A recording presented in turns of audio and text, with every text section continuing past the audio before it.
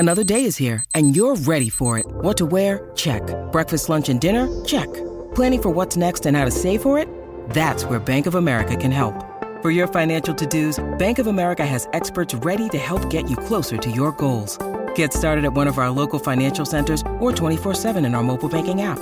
Find a location near you at bankofamerica.com/talktous. What would you like the power to do? Mobile banking requires downloading the app and is only available for select devices. Message and data rates may apply. Bank of America N.A., member FDIC.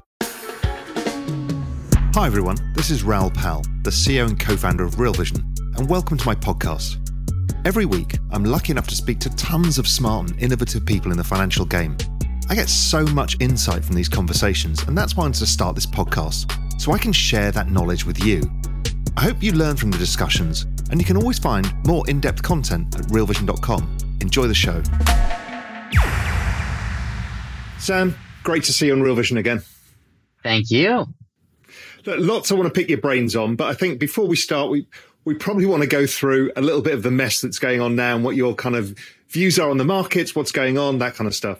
I mean, it's been an extremely messy, last month, obviously. And, one of the interesting things is that this hasn't been just a crypto phenomenon. Like when you look at what's happening in markets, right, you see similar things happening in tech. You see similar things to some extent happening all over the ecosystem where basically you just have a really large, retrenchment of all of the gains that, have happened over the last, year plus in markets. And, it was sort of triggered by the Fed initially by, the expectation that rates were going to finally really start rising and rising more than people thought. But at this point, I mean, the carnage we've seen in markets, I think, is out of line with what 3% interest rates would normally represent. Yeah, I mean, I looked at this and actually I use, monetary tightening as in the rate of change of monetary tightening plus commodity prices plus inflation, all of this stuff and the dollar. I think it's the largest tightening of monetary conditions in all economic history as far as I can find. And it just happened really fast. So, yeah, as you said, this is not a crypto event. This is just a liquidity event, and it's happening. I mean, look at the oil market today. Everyone's super bull on oil. Last thing I heard, somebody had a $350 price target. It's down 10% today alone. Yeah, exactly. And it starts to get to the wait, shit, is it that everything is down because we need to spend all our money on oil, or is oil down because you don't have any money to spend left on oil? Like what's the narrative even anymore? Well, I think it's a combination of the two, right? Because what you've done is created demand destruction. Yeah. But what's interesting to me is I think we're just shifting between what was inflation fears to now is what is a growth collapse. And for me, that's actually pretty bullish to the longer duration assets like tech that got smashed and crypto that got smashed. At least it's less specific. I mean, look, everything applies to everything to some extent. But as long as the big fear was really on inflation and liquidity, that specifically is going to hurt things that had huge capital inflows more than anything else. And it's going to hurt, as you said, longer duration plays relative to oil and bread. But if it really is just an overall economic event, that will still hurt everything. But the spread is going to change there. And I also think, for what it's worth, that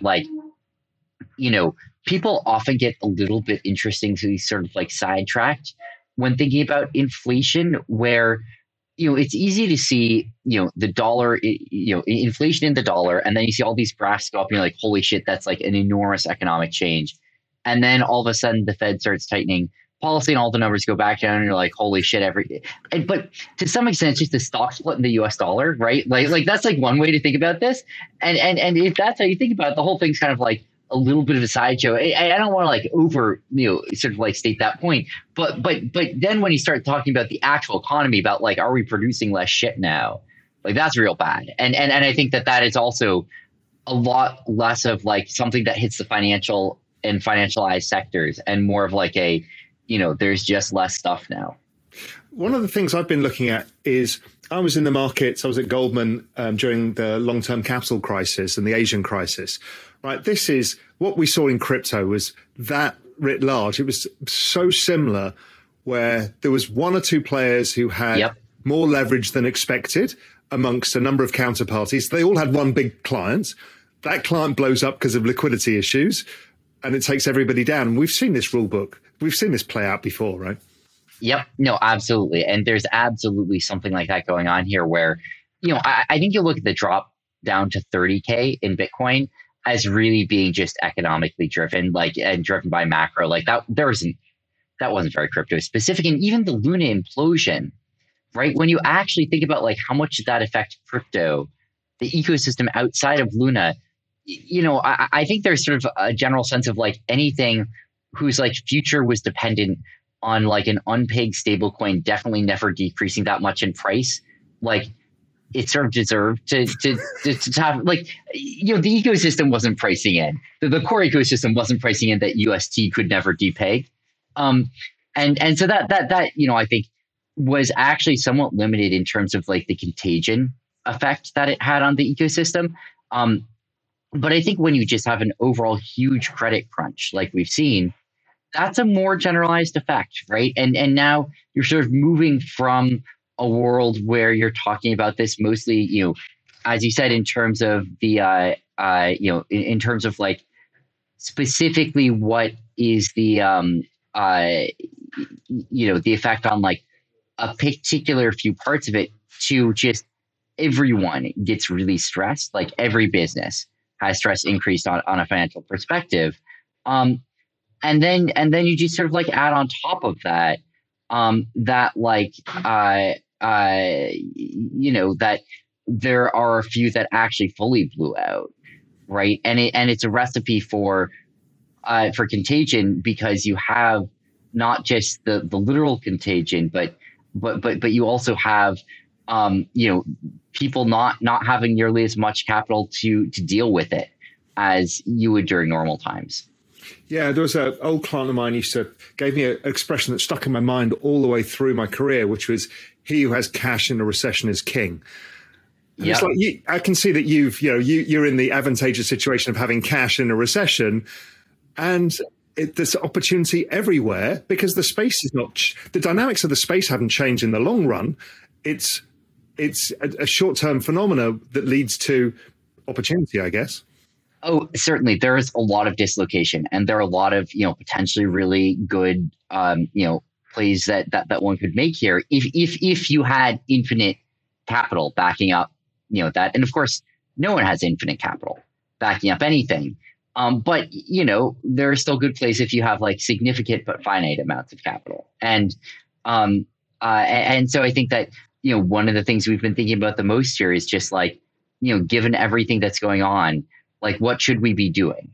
What is, where is it most important that we're deploying our capital right now? And what's your answer to that? Yeah. So one piece of this, and one of the pieces I think's gotten just the most attention, has been looking at places where basically you have, the sort of classic place that you want to look at is something that would be totally fine, except for a really nasty short-term liquidity crunch, right? The closer you are to that sort of ideal, the closer you are to a place where, from every perspective, that's where cash should be deployed, right? Both from the perspective of is there a good investment opportunity there? Probably, but more importantly, from the perspective of can you bail out some customers, bail out a company, and stop contagion from spreading in a way which is basically permanent. Right? Because it's not a business that had to go under. This is just there was going to be effectively an economically inefficient crunch in a business because of short-term conditions. So that sort of is a platonic ideal that we're looking for above everything else. And of course, nothing is a platonic ideal, right? Everything is actually nuanced, and everything at the end of the day, it's all shades of gray, and we understand that, and we're not sort of looking only at perfect systems.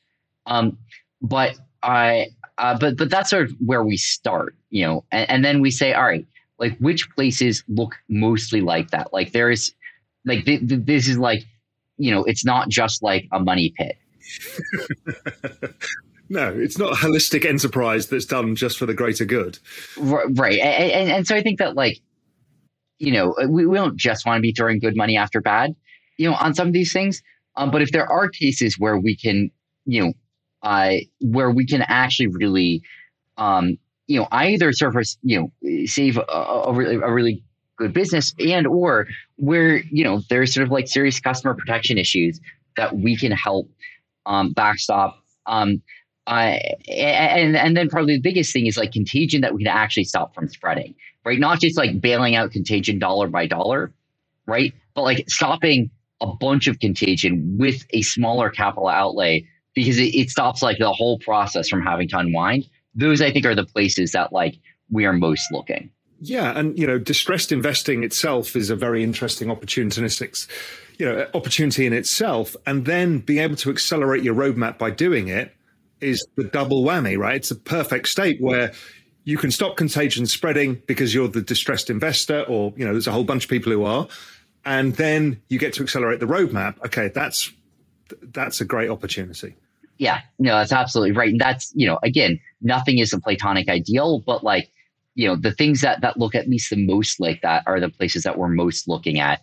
And the places that most look like there's a gigantic hole that's going to be hard to plug, and there's nothing there left beyond that hole, like that's all that's left, are the places where, we feel more like it's not clear what there's left to do here. Like it's a shitty situation, but it's not clear it's a salvageably shitty one.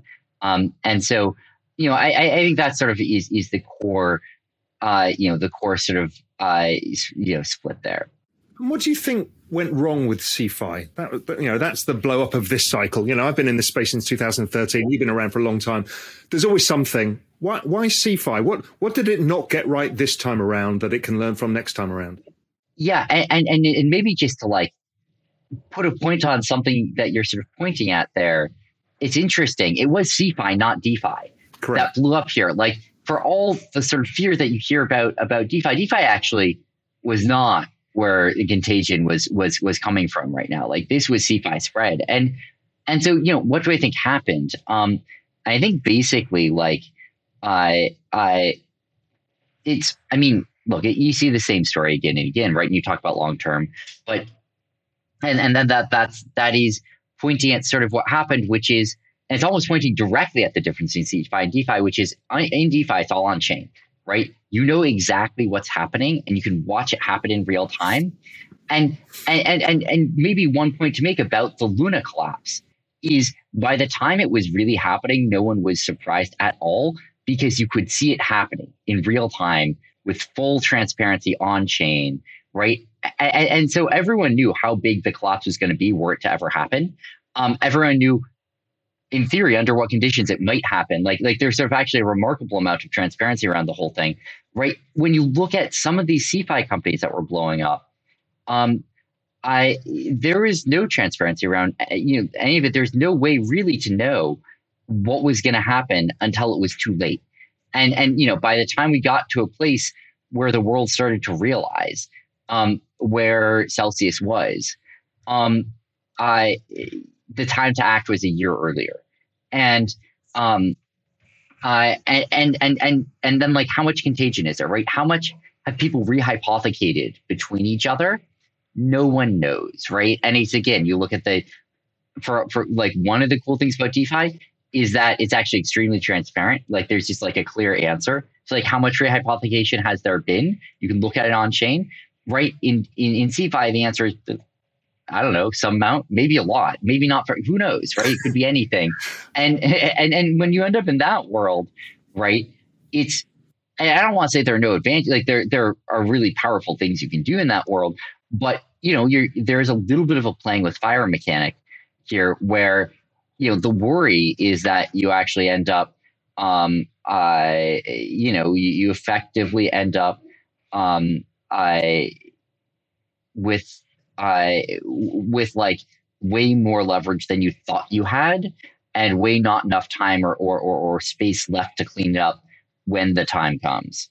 Yeah, it just reminds me, I was back in the summer of 98. I was on a stag weekend in Ireland and a bunch of friends were in financial markets. And the usual question comes, who's your biggest customer?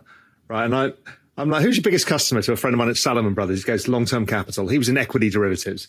Then I asked the next guy who was at JP Morgan, who's your biggest customer? long-term capital.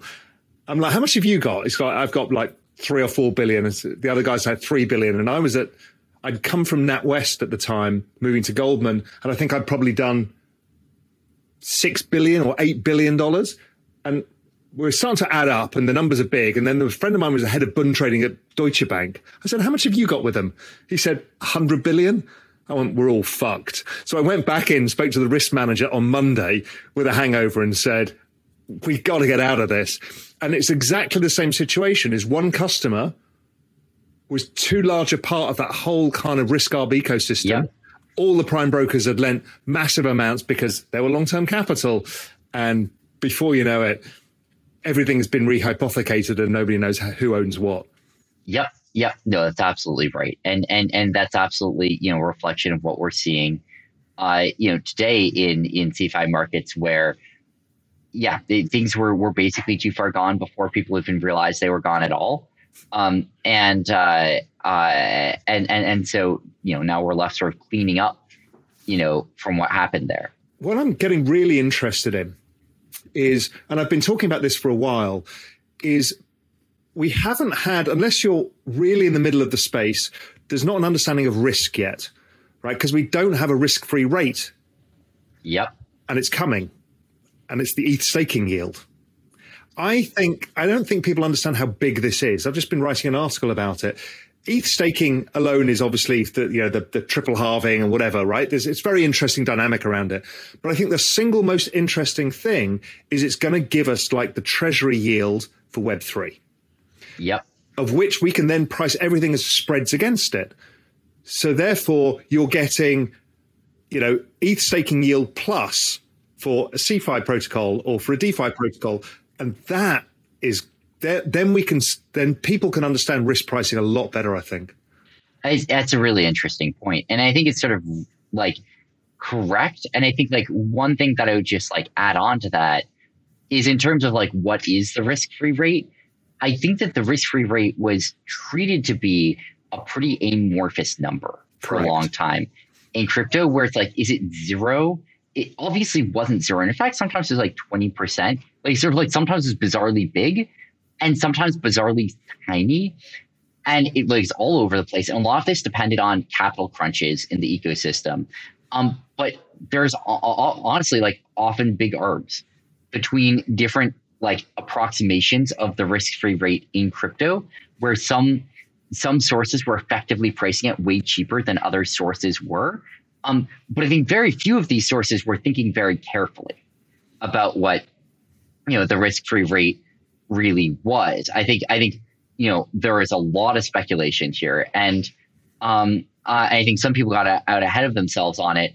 And of course, what risk-free means is also not necessarily super well understood. And, one thing that I think is worth talking about is like risk-free for what duration?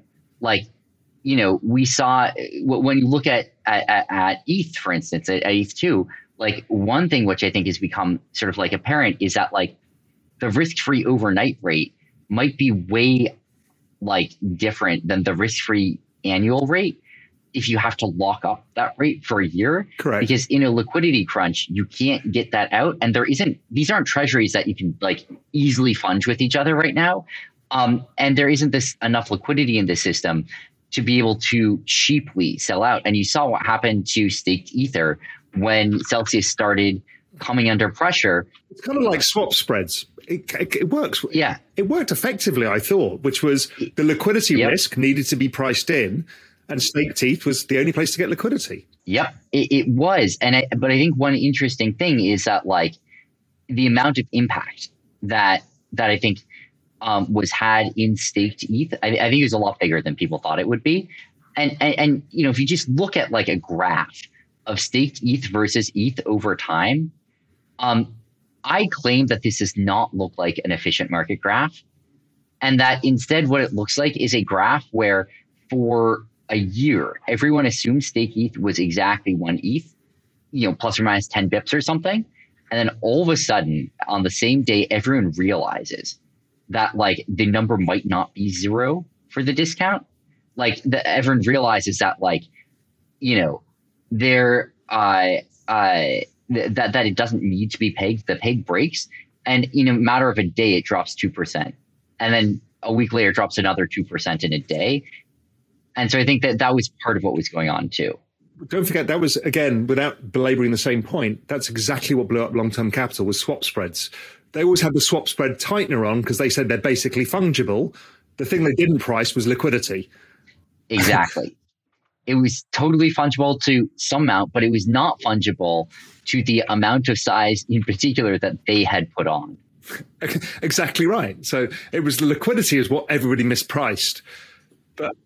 But yes, but I am getting really interested to see what unlock comes from ETH2, because I even looked at like how does the market price Solana staking yields versus potential ETH staking yield, and it looks roughly rightly priced, because you would basically say, okay, Solana is a battle tested protocol, but it has more volatility, and therefore the yield should be slightly higher.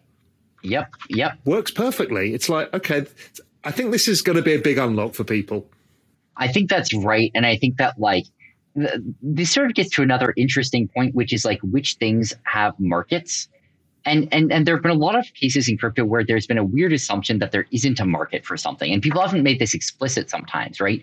But when we talk about locked assets, like often there's an assumption there that the assets are locked and without a marketplace, and thus not sellable or fungible in any way, and treating them as a delta rather than as an interest rate. And I think that we're starting to see with SDETH and other things, that assumption get loosened. You're obviously looking at the equity market and the traditional financial markets. What's your thought there? And obviously, my guess is part of that is that's going to get tokenized too.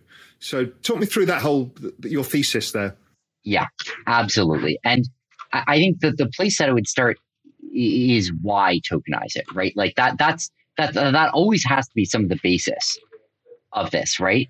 I first thought about this the moment I saw Bitcoin in 2013. I thought all of these securities industries going on the blockchain. It has to.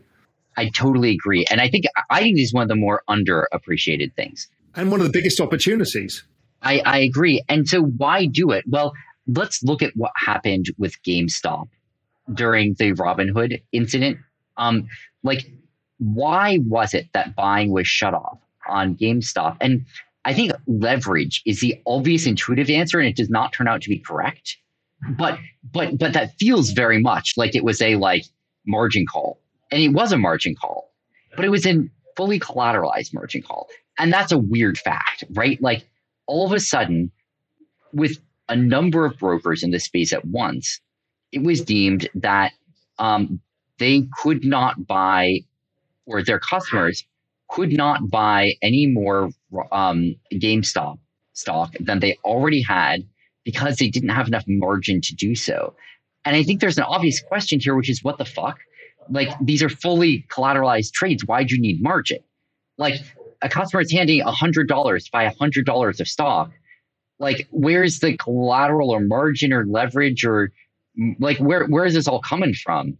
And the answer is that, well, what's it mean to buy a stock? What does it mean to say Bob opens up his app and buys $100 of stock? Does he have this stock now? Does he own it? Is it his? It's not actually a well-defined question. There isn't, in general, a well-defined answer to the notion, or sort of definition of the notion of buying a stock, which is, or of owning a stock, or having been delivered a stock, or settled a stock. And what was actually happening was that, the customer clicked the buy Apple button and they got a confirm saying, congrats, you've bought it. But on the back end, there were 5 different parties involved, right? There's the mobile app, there's the PFOF firm, there's an equities clearing firm, there's a DTCC, and each one of these is playing their own role. And there's just all these like contractual agreements between them that like settlement will happen in a few days in some complicated way that no one fully understands. And there's risk in that. Like there's the chance that settlement will not actually happen as anticipated. And because of that, everyone in the system needs to be way over collateralized, out of this fear that settlement does not happen in the way that it should happen. But yeah, basically, like, there was no real leverage net in this system, but because of settlement risks between different counterparties here and settlement uncertainties and the lack of a clear definition of what it means even to have settled the dollar, really, right? Like for 2 months, you could have like chargebacks, right? Despite the fact that it seems like everything is over collateralized here, there were margin calls because, the risk frameworks had to build in settlement failure as a key risk. And that is a massive economic inefficiency. It's one of the core reasons that like when you look at what market structure looks like from a retail perspective, it's totally fucked up, is because they're going through so many intermediaries, and every single one of those is increasing settlement risk, and is making it messier and messier and harder to determine what's even happening. And so, that is I think a massive opportunity to unwind a lot of those, probably unfortunate decisions that had to be made because of market structure. And in crypto, you don't have any of these problems, because in crypto, the answer is, what does it mean to have settled? You've sent the token on the blockchain, right? A customer goes to buy Apple stock, tokenized Apple stock, right? That stock moves 2 seconds later on the blockchain. It's finalized, and there's no settlement risk anymore. It has settled, right? And you do the same with the stablecoin in the other direction. And all of a sudden, right, you can have direct equitable market access for all participants in a way we haven't seen before. And you can do this without needing over collateralization everywhere, because you've gotten rid of the settlement risk. And that's why crypto market structure, I think, in many ways just looks a lot cleaner than equities market structure. So, final question. Where do you think we are in this bear market now? I think the way I would phrase it is, I don't see any particular reasons that we couldn't be at the bottom. And I'm not trying to say that we definitely are at the bottom, but like, I think the unwinding that had to happen has happened. And I think that, like, if you saw a bit of a reversal in like risk asset pricing in general right now, I think crypto would just go along with that. And I think that, like, there's nothing that is directly stopping tomorrow from being the day that the recovery starts in earnest. Now, of course, that's assuming that for some reason good things will happen tomorrow, right? If instead tomorrow bad things happen, then things will go down more. And so I'm not even trying making an asymmetric statement right now between upside and downside. I think I'm almost just trying to not make an asymmetric statement and just saying, like, I don't see a particular reason that it needs to be downside weighted right now, short term. Like, I think it could go either way. And I think that, like, I don't know that we're waiting for the other shoe to drop right now. I think the shoes have dropped, and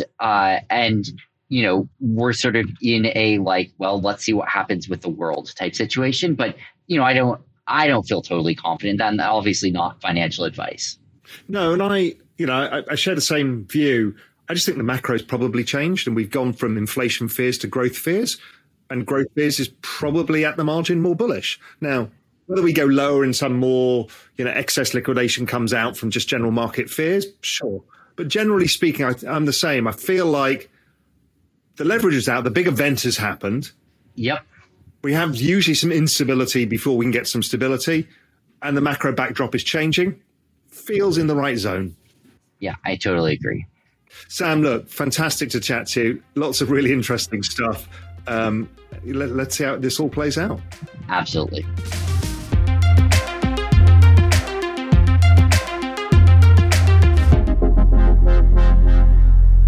My most surprising takeaway was the depth and breadth of Sam's understanding of the securities industry. Obviously, his background is that, but just at the opportunities, the sheer scale of it, of what he wants to attack, it's breathtaking. I think Sam is one of the few people that I've come across in the space who understands what it takes to really change the world in crypto. And that's not from the kind of philosophical. It's like, what do you need to do? What do you need to tackle to make this be true? And as he said, if the tide is going that way, it's an easier job. You just have to do it. Hi, thanks so much for listening to this podcast. If you enjoyed it, I've got a free membership waiting for you. If you want to understand the future of everything, then understanding digital assets is the key. We're not ever going back to a pre-crypto world. Blockchain technology is transforming everything from communities to healthcare to real estate to, well, just about everything. That's why in 2020, we launched Real Vision Crypto, the world's premier cryptocurrency and digital asset video channel. Right now, Real Vision Crypto is helping more than 220,000 members understand the biggest wealth creation opportunities in a generation and maybe of all time. And Real Vision Crypto is completely free. To get your free membership to Real Vision Crypto, please visit www.realvisioncrypto.com. That's www.realvisioncrypto.com.